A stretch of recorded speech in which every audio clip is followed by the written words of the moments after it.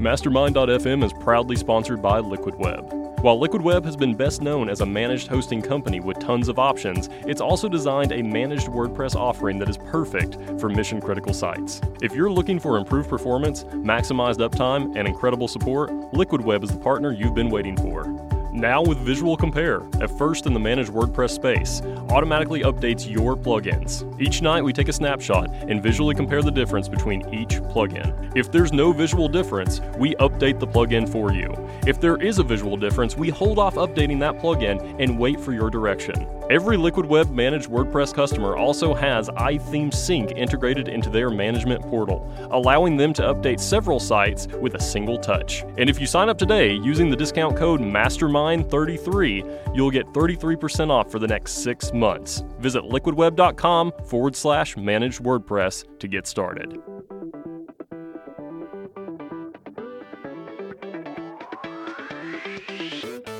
Hello everyone, welcome to Mastermind.fm. I'm here with Andrew Farrugia, who's a good friend of mine, an athlete, and we'll be talking about fitness. This is going to be a 3 or 4 part series depending on the material that we have to cover. And right off the bat, I'm going to start off by asking you to submit your questions. And the main aim of this is to help you get back to fitness or get into fitness, get healthy. So we want to know what challenges you're facing so that Andrew can reply to those challenges, and hopefully we'll be able to find a solution for all these issues that you might be having. So let's start off by introducing Andrew and learning a bit about who he is, where he's from, and what he's doing. Hello, John, and thanks for having me on your podcast. It is my pleasure to be here today.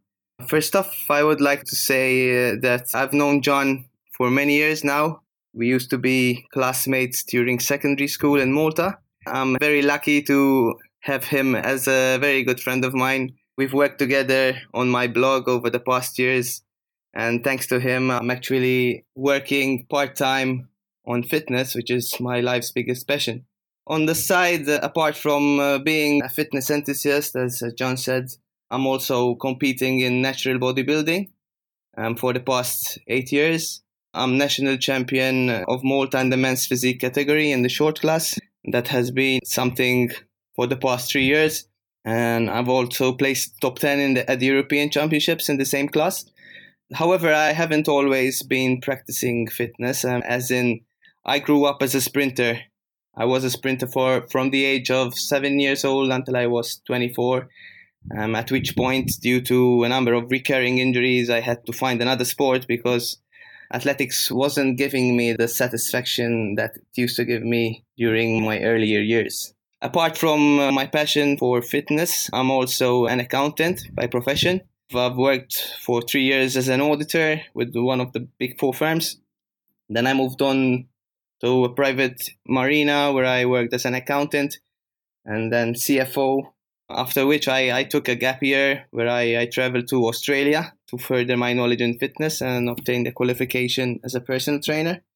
I've also done quite some traveling while there, visiting New Zealand and Southeast Asia.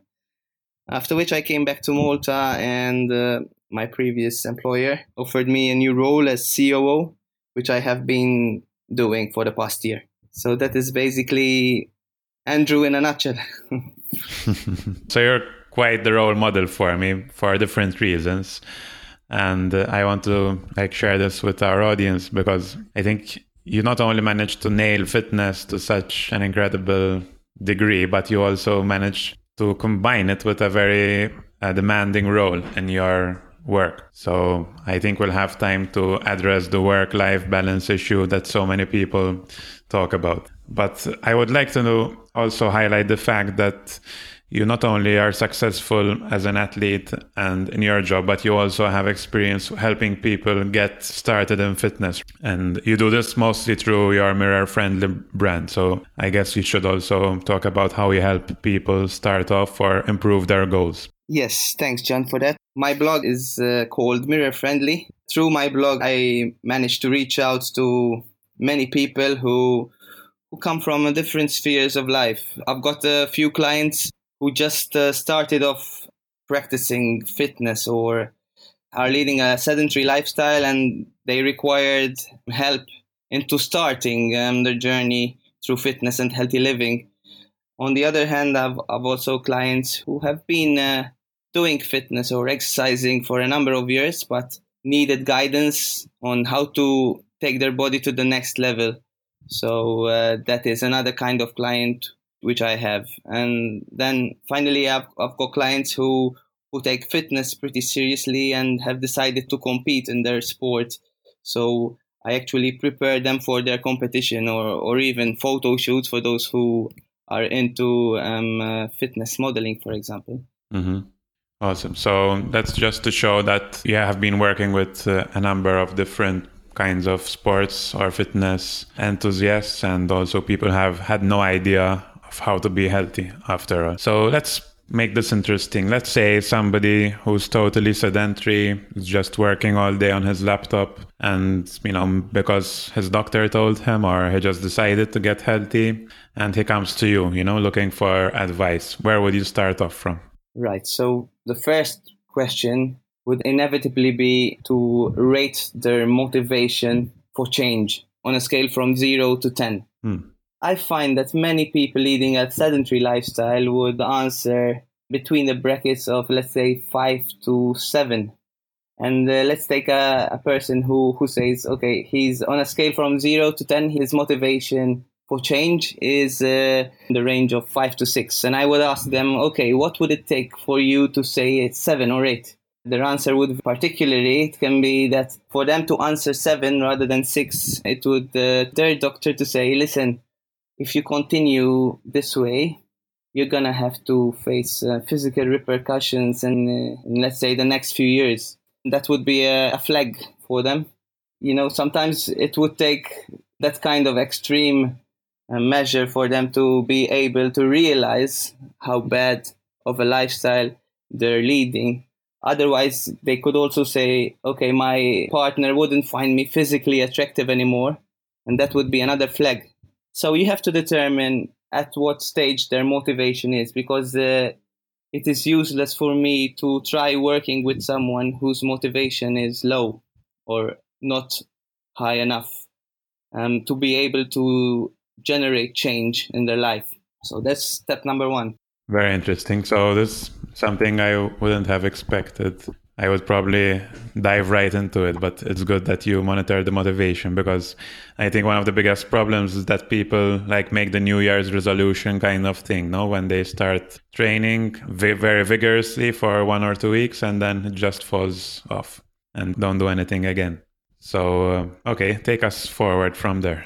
Right. So once I determine or identify a material motivation in the client, then I would move on to determine their goals. So finding a SMART goal, so to speak. SMART being a mnemonic for specific, measurable, achievable. The R stands for relevant, and T for time frame. So what do I mean with a SMART goal?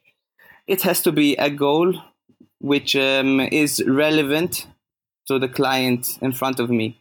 It is useless to choose the goal myself. It has to come from the client, because otherwise the success will not be as expected. So apart from determining the goals that are relevant to the client, I generally ask the client to go through their lifestyle, their routine, in order for me to be able to determine the smallest change that the client should affect in their life, which leads to the biggest change. Because this is the most probable way of achieving success. So the smallest change, which leads to the biggest success.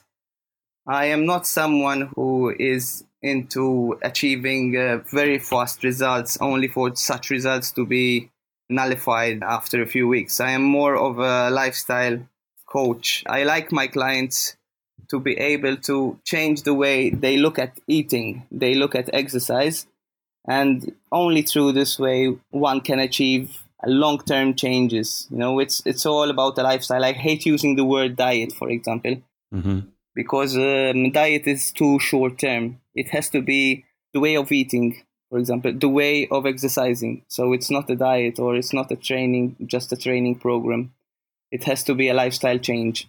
So, for example, let's say someone who has never done any exercise and is spending all day sitting down. it is useless for me to try and say, you have to train every day, go to the gym for 2 hours a day. Obviously, the client might do it for a week, but it leads to burnout, So it's determining where the client comes from, their history, and the way forward. So with such a client, for example, I would start by something very easy, baby steps. So for example, 20 minutes every 2 days, every other day of walking, Mm-hmm. And that's it with respect to exercise. And with respect to food, I wouldn't even ask them to change any food. I would try to tell them to take a breakfast, lunch, and dinner. Just to have these 3 meals and try to have them, say, between X hours and X hours, so that they'll start building discipline slowly. As I said, it's baby steps. So every week trying to improve on the previous week. So basically, that's the main takeaway from your question. Right. And I get the feeling that measurement, apart from motivation, is also a very important aspect in how you deal with your clients, right? That's right. One has to be able to track improvement, because it will be more of a visual thing for the client rather than just an abstract progress, particularly for people who work on laptops and work with numbers. Using numbers is a very powerful tool. Mm-hmm. And do you recommend any programs? Because we're geeks, we want to try out something new. To be honest, I use my own Excel sheets with my clients, which they can populate on their own and private. However, I'm sure there are many apps, and you would be a better person than me to suggest to your listeners. For example, my wife uses MyFitnessPal, which I think you had recommended at one point. I see, yes. With respect to MyFitnessPal, I use it to track my calories. So it is not a matter of measuring progress, but just to measure my calories so that I know that by the end of the day, I ate the right amount of proteins, carbs, and fats, but not specifically to measure my progress. It's a way of measuring progress if you're eating unhealthily. That's right. Mm-hmm. It's a kind of making sure that you've been on a streak of eating healthy for, say, a month. That's very important personally, because I tend to go out a lot, and, when you're out or when you're abroad, you want to try out the foods of the country, and you end up making silly choices. For sure. And if you're not tracking it, you might not understand what you actually ate during the past month and how it's affecting your goals and your current shape of fitness. So I find that a very important way, although I haven't been able to use MyFitnessPal consistently, to be honest. But my wife does a great job at that. I'm too lazy to measure every single thing I eat. But I think we must reassure everyone that you don't really require that from them, no? That is a very advanced stage in healthy living. For this scenario we're looking at, sedentary lifestyle, someone who has never trained or someone who hasn't been training for a while and just starting his first steps into healthy living. So that would be something more advanced in the future. So this wouldn't be required of a client at this stage, in my opinion. And another question that many people have is, how big of a role does food play in getting healthy versus training? People just might imagine that you have to train 2 hours a day to become healthy, when actually food is a very huge part of the deal, right? That's a very good point, John. From my experience, because I am specializing in body composition, so whether someone wants to lose fat or whether someone wants to build muscle, food is very, very powerful in that I can almost say that food represents between 70 and 80% of the way you look. So just by changing your food habits, you can see big results. Even though one doesn't exercise, just by changing food, one can see big results. And why is this so? Because believe it or not, the way we look is all a matter of a formula, which is calories in against calories out. When we exercise, we might burn, let's say in an hour, a good 400 to 500 calories. But those 400 to 500 calories, we can eat them in a matter of a few minutes, So actually, you can nullify an effort at the gym in a matter of minutes, just like I said. So food is essential. It is paramount that in order for one to be able to achieve the look that they want, they have to have their food on point, because otherwise it's going to be very hard. What are the most typical mistakes that people make with food, especially like beginners or people who are not really paying attention to their food and healthy lifestyle? Right. So number one is portion size.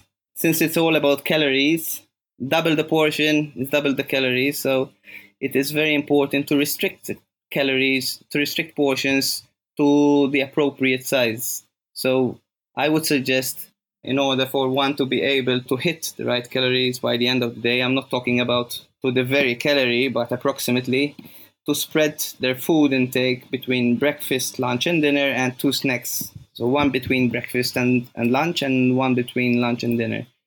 So that way, by the end of the day, you would be able to give your body the food that it requires. So this is one thing. So the second thing would be too much sugar as opposed to too much fat. Mm-hmm. Sugar is the primary driver to fat increase. And it is amazing how much sugar a lot of our daily foods contain. For example, I've seen photos where you could see the different sodas or, for example, different beverages. I'm sure you've seen that, John. Yeah. I will try to include it in the show notes as well. It is a very powerful picture, and it's incredible how much sugar soda has. Even milk, for example. Mm-hmm. Even, for example, beverages which people believe as healthy, let's say iced tea. They say, iced tea, it's better than soda. Mm-hmm. Unfortunately, a lot of iced teas have a lot of sugar in them, and, it's just like eating a plate of pasta sometimes when you drink one of them. So unfortunately, people do not know or are not aware of how much sugar they're consuming over the stretch of a day. Even, for example, the so-called healthy cereals, they're packed with sugars. So my advice would be, before buying a product, always check the ingredients label. Do not just stop at the name of the product. For example, I don't know, fitness cereal, but it could mean anything, fitness cereal. You just have to read the ingredients. And if the first 3 ingredients contain anything sugar, then it is not a healthy food. So stay away from it. That's very interesting. And with regards to the size of breakfast, lunch, and dinner, is there a particular meal we should be focusing on that should contain the bulk of our nutrients for the day? Let's say breakfast, lunch, and dinner should be typically of the same size. So let's say a typical plate, which is not... I love to eat, so... I don't know what a small portion means. A plate which is not overflowing, let's say it that way. We're both from Malta, and I'll try to put an image of a Maltese plate of pasta if I find one. It's quite a big portion. So I think we must maybe make some guidelines on what is a normal healthy portion. Is it like the size of a fist or what? Yep. So let's say we look at a plate and the circumference of a plate. And let's say you need to have basically 3 or 4 main things. So a protein, which can be meat, which can be fish. For the vegetarians, it can be, for example, lentils or quinoa or something else. I'm not a vegetarian myself. So with vegetarians, it's a bit complicated to reach the amount of required proteins. However, let's talk about a person who is not vegetarian. So you've got the protein, so an egg, meat, fish. Then you've got the carbohydrates, which is the body's primary source of energy. And the carbohydrate, we have to distinguish between the good and the bad carbohydrates. Whereas the bad carbohydrates are the fast ones. That is anything sugar, anything from white flour. And on the other hand, you have the good carbohydrates, which are the whole grains. So again, quinoa, brown rice, sweet potato, barley, millet. There's an array of whole grains one could choose from. And then you've got the healthy fats. Again, healthy fats are... for example, extra virgin olive oil, avocado, coconut oil. And we have to avoid, on the other hand, the unhealthy fats, which are the sunflower oils and the cooking oils. And a lot of the processed foods actually contain processed fats. They contain hydrogenated fats, we call them, and in order to preserve their lifetime. So we have to avoid such fats. So let's say if we look at the plate, to go back to what I was saying, half of the plate has to be the carbohydrate, and let's say 30% of the plate has to be the protein, and the rest, say 15 to 20% of fats. So we have to be careful with fats because they're the most calorific of the three that I mentioned. So we have to be careful. Whereas a protein and a carbohydrate contain 4 calories per gram, the fats contain 9 calories per gram. So I'm not saying we should avoid fats completely, but we should really control them. Because if we overeat fats, we can quickly increase our calories, exceeding our daily caloric requirement. What I did not mention was vegetables.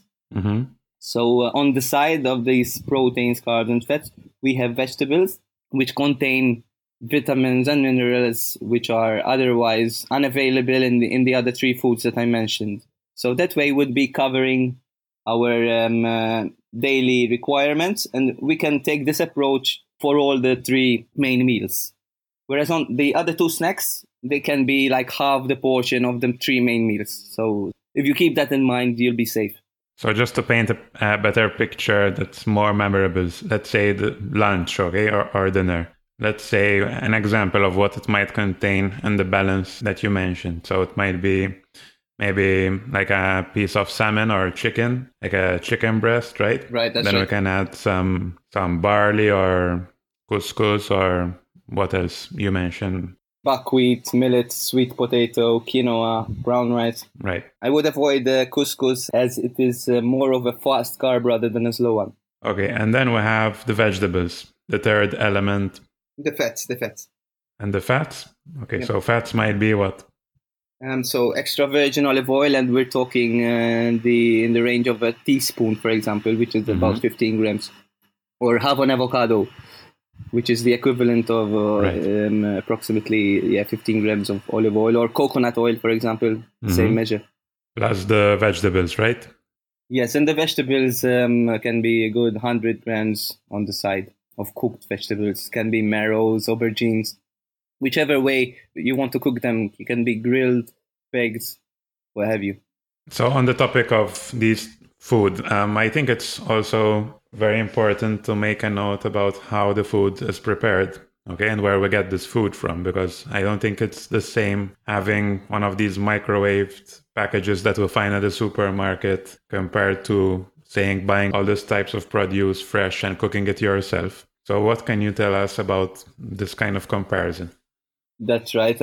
So I would avoid anything which is packaged, prepackaged. Of course, everything comes in a package, but prepared foods, I would avoid them because they usually contain preservatives, which the manufacturer adds in order to increase the lifespan of the product. So go for anything which is standing on the shelf in its original form and cook it yourself. You'll be seeing a big difference than if you had to buy everything pre-packaged. And so for those who don't know how to cook like me, how can we make it easy? Because obviously the first stumbling block would be cooking, right? Right. I would probably get lazy, not cook, and forget this whole idea of fitness. Are there any shortcuts that we can take? Right. I am myself, I'm not a big chef. So I still manage to look the way I do, even though I'm not a big fan of cooking. So what do? When I cook, I go for simple things. For example, let's say chicken. Well, there's no big deal in cooking chicken. Just take a grill and, stay by the chicken while it is on the grill and just turn it around a few times and it's done. I do not cook myself for every meal. So what I do is I cook for, let's say, 2 days. Mm-hmm. I take the portion that I need and I refrigerate the rest in well-locked boxes, so that the air doesn't penetrate and the quality of the food remains tale quale. Mm-hmm. The same for carbs. I cook, let's say, brown rice or quinoa while I'm cooking chicken, for example, or meat, and it takes 15 minutes boiling. And of course, you just need to either set a timer or just stand by it while it cooks so that you don't forget about it. just like a few times I did. And it's done, again, I take a portion that I need at the time and I refrigerate the rest. And exactly the same I do for vegetables. The same thing, same process. With fats, usually fats do not need cooking. So, for example, extra virgin olive oil or an avocado is fresh, so it is just the final touch on your plate.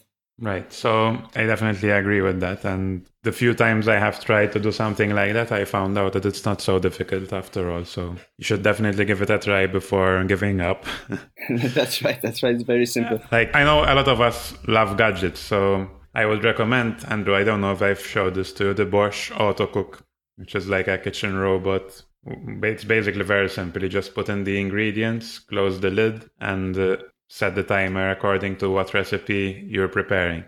It's quite healthy in the way you cook, and it's also less hassle because you can also put in the ingredients, let it cook everything on its own, and come back 40 minutes later without the risk of seeing all your water spilled over the oven and all this typical mess if you leave food on its own. So that's something you could check out if you want like something to make it more fun. More efficient as well, yeah. Yeah. And if you're looking for an app for recipes and all this stuff, I found Fitman Cook. I don't know if you know about this, Andrew.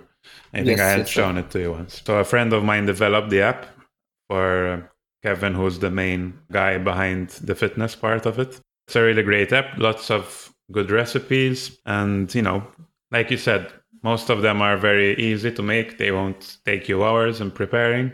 And you keep the variations going by introducing some different ingredient from week to week, so things don't get boring. Now let's talk about breakfast, because we talked about these typical lunch and dinner plates. By the way, between lunch and dinner, is there something we should avoid at dinner time? Because I've heard a lot of avoid pasta, avoid heavy stuff. No, timing isn't paramount when it comes to food. What is the most important thing is the amount of calories you eat over 24 hours. So actually, this is where intermittent fasting comes in. And I know, John, that you've tried it for a period of time. Mm-hmm. Intermittent fasting is actually based on this thought that it is all about what you eat over 24 hours. So there are some people who prefer spending the whole day eating nothing and then leaving all the calories for the evening. Mm-hmm. Maybe because they're busy as well. Exactly. So it depends on the lifestyle. So you could, for example, this intermittent fasting is, for example, fasting for 16 hours and eating during the remaining 8-hour bracket.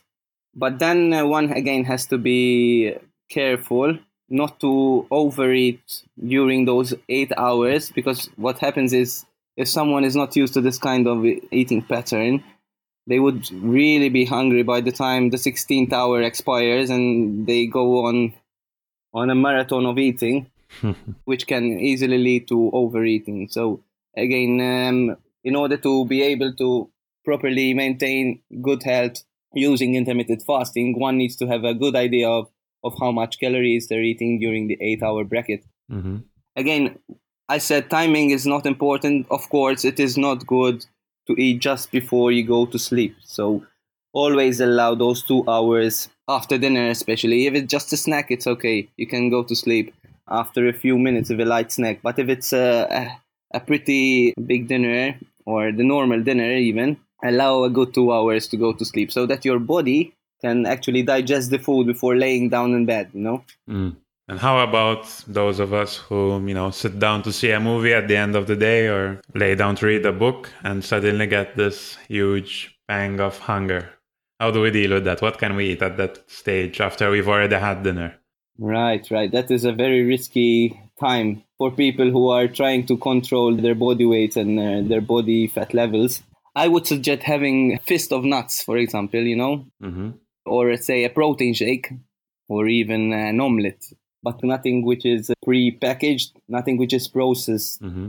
And we have also forgot to mention the concept of mindfulness, which is very important. Before we get to that, because you mentioned something very important, the avoidance of pre-packaged foods. Because this is one moment where it would be really easy. You're watching a movie, you don't want to have a break while your other half waits until you cook a meal. So Yep. maybe that would be an ideal time to consume something that you've prepared earlier, as you mentioned before. So you can That's right. even boil some eggs, say in the morning, and always have a stock of 2 boiled eggs in the fridge. Correct me if I'm saying something stupid, but that's what I like to do, have those eggs ready so that if I get the urge to snack, I'll find them ready, eat them, and continue. That's right. An egg is a very safe food. You're never gonna overeat eggs because after 2-3 eggs, you're gonna feel full. Mm-hmm. So it is very satisfying and it is a healthy food. So that's right, John. That's a very good point you made there. And you were going to mention the point of mindfulness, and I would like to tie it in with breakfast because we haven't really dealt much with breakfast. Yes. Okay. And I think it's a very important part of the day because many people have lunch and dinner, but a lot of people do skip breakfast. And while you might be doing that because you're doing intermittent fasting, for most people, having a good breakfast is a good way to start the day on a positive note by being mindful and knowing what you're eating and maybe preparing something healthy to put them into a good mood as well. So why don't you talk about options for healthy breakfast and the concept of mindfulness? Let's start with options for breakfast. Mm-hmm. You basically can take oats, which is the staple for many people, especially those who lead a healthy lifestyle. And oats are so versatile; they can be consumed in a variety of ways, either boiled in water or just chucked in the microwave, even in a blended smoothie, for example. For those of you who do not really appreciate the taste of oats, you can blend them in a smoothie with the fruit and, for example, protein powder. They become really tasteless then. Oats are very good to start the day with because they contain a lot of fiber, so they will regulate your appetite for the rest of the day. Mm-hmm. However, if one wants to stay away from oats, either because of the taste or, again, I love the taste of oats, but I've met a few people who do not like it. I challenge them to try my recipe then. I've seen it. Well done for that. Thanks. Do you have some recipes on your site too for oats so I can link them up? Yes. You can actually share my YouTube recipe for the breakfast that I take, awesome. Which is porridge with frozen berries, and there's a step-by-step explanation of how to prepare it, yes. Perfect. Now, the second option for breakfast, for those who want to stay away from oats, for example, would be pumpernickel bread, for example. This is the typical rye bread, which is a very, very tasty bread, in my opinion. This can be coupled with, for example, a boiled egg and some vegetables. So this way you're getting your carbs instead of the carbs from oats. You get them from this rye bread. And you have the protein from eggs and the fats from eggs as well.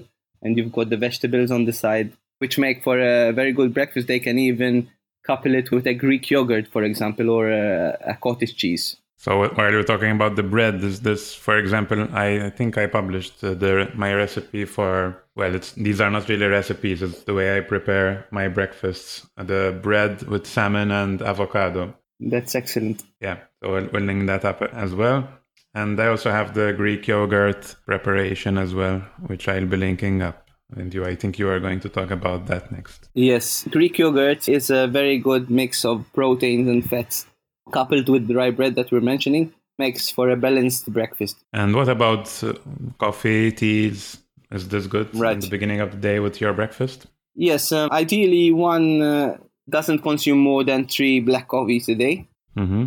However, it is important that one takes some form of tea, green tea, for example, or coffee, because this keeps the metabolism in check, and it also helps to bridge between meals.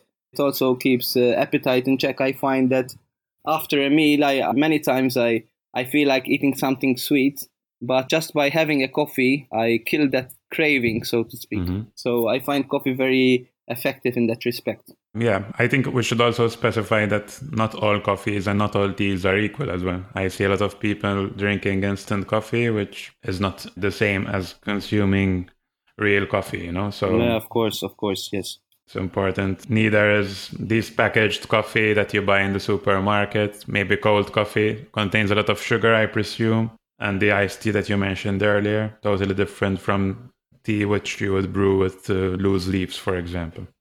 Definitely. Again, we go back to the importance of reading the back part, the ingredients of anything that you buy, because once you start doing this, you will be doing yourself a big favor. You're even educating yourself, and this will pay off in the long run.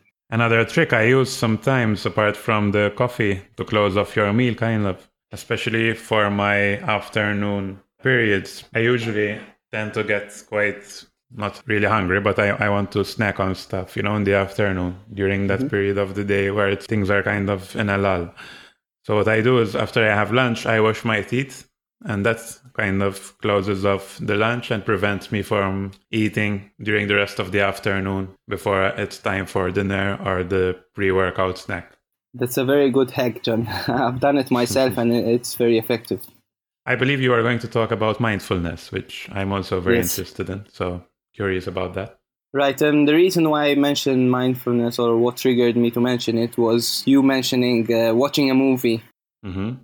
It is during these times while we're working or watching a movie, when our mind is being alienated through something of the sort, we usually snack on things which are at close reach without us being conscious of this fact. And obviously, when you're not conscious of what you're eating, there is a very high risk you're going to overeat. And what we're saying here is you're adding to the calories of the day. And in order for such calories not to be harmful by the end of the day, you would need to skip a meal because you've already taken your required calories. So this never happens. Of course, nobody's going to skip a meal after nibbling, for example. But I just want to show how nibbling is very dangerous when it comes to weight control because of the calorie aspect of it. So whenever you're eating, I would suggest to stop whatever you're doing and focus on the food. This way, your body can recognize the food more easily, and you'll be able to feel full more quickly. Yep. I noticed that when I just swallow down the food, and there's this, I think it's scientifically proven that your brain takes around 20 minutes to realize what you've eaten. So it takes time to realize that you're full. I don't know if that's a myth or science, but it works for me.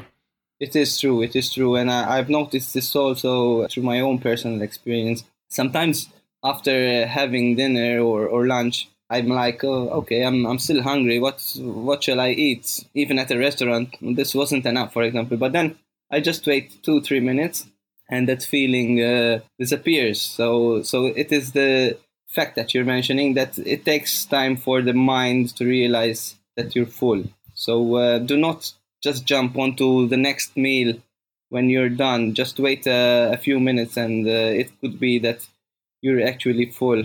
On the topic of mindfulness, you know that I'm really interested in such topics and meditation.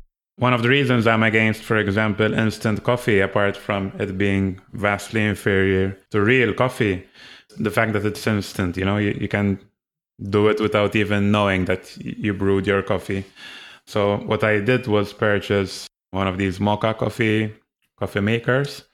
And it takes 5 minutes to make a coffee, just take the beans. I have a grinder, grind the beans, put them into the mocha, and wait a few minutes. Even those 3 minutes of waiting until the coffee brews, first of all, there's a nice smell of coffee. There's the fact that you did something crafty. And if it's something simple, but you did something, with your hands, you made something. And the fact that it forces you to stop for 5 minutes in the beginning of the day just gives you the time. This ritual, when you can even call it a kind of meditation, even if you don't have time to sit in silence for 10 minutes, 15 minutes, this act of preparing your coffee can be part of your morning meditation. And again, you can drink your coffee being mindful of it, that you prepared the coffee yourself from the beans that you selected, that you grinded, that you brewed. And I think that's a very nice way to start off the day. Very valid point, John. I like the way you put it. Another hack that I just came to mind is that we should not be keeping unhealthy stuff at home, because starting from me, if I have unhealthy stuff, no matter how much I'm into healthy eating, I will find that moment of weakness and I'll just go attack the fridge or the cupboard and get those biscuits or crisps or whatever there is, and I'll eat it.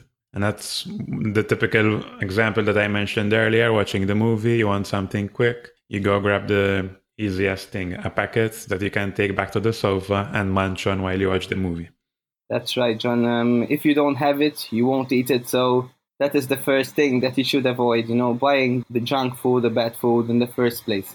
All right. So I think in this first episode, we've focused a lot on food, which is, I think, a great start. And again, I would like our listeners, our audience, whoever is listening to this first episode to ask us questions, send in your questions related to fitness, health, food, lifestyle, and we'll try our best to focus in on these areas where you might be struggling.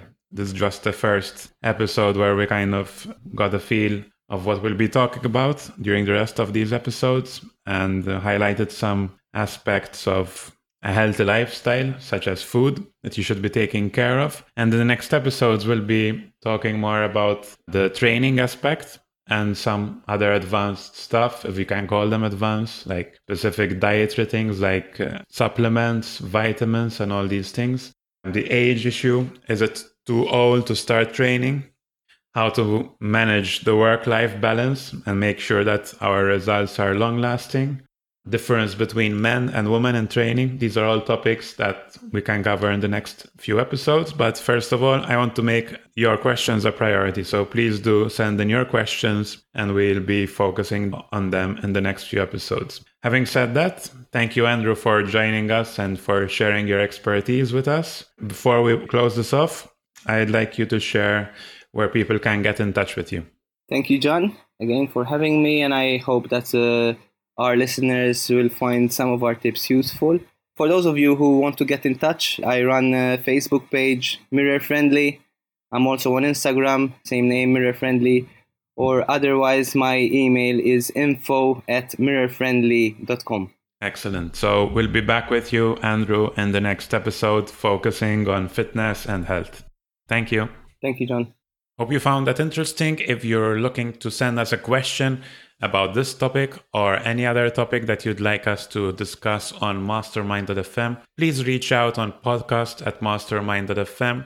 You can visit our website, mastermind.fm, and also leave a voice message on our SpeakPipe there, and we'll be able to, put that audio recording into our podcast and be able to answer your question. So you can have different ways of reaching out to us. The most important thing for us is that you send us your questions so we'll be able to better create content that you want and thus everybody is happy. So that's it from me today. I'll be with you in the next episode of Mastermind.fm. Till then, have a good one and see you. Thank you so much for listening to another episode of Mastermind.fm. If you liked what you heard in today's episode, please head on over to iTunes and leave us a review. Your feedback encourages us to keep producing the kind of content that you have come to rely on for your own entrepreneurial journey. And if you have a question or topic you'd like us to cover on the show, send it to us through our website or via email at podcast@mastermind.fm, or even connect with us on Twitter @mastermindfm. We look forward to hearing from you and hope you have a fantastic week.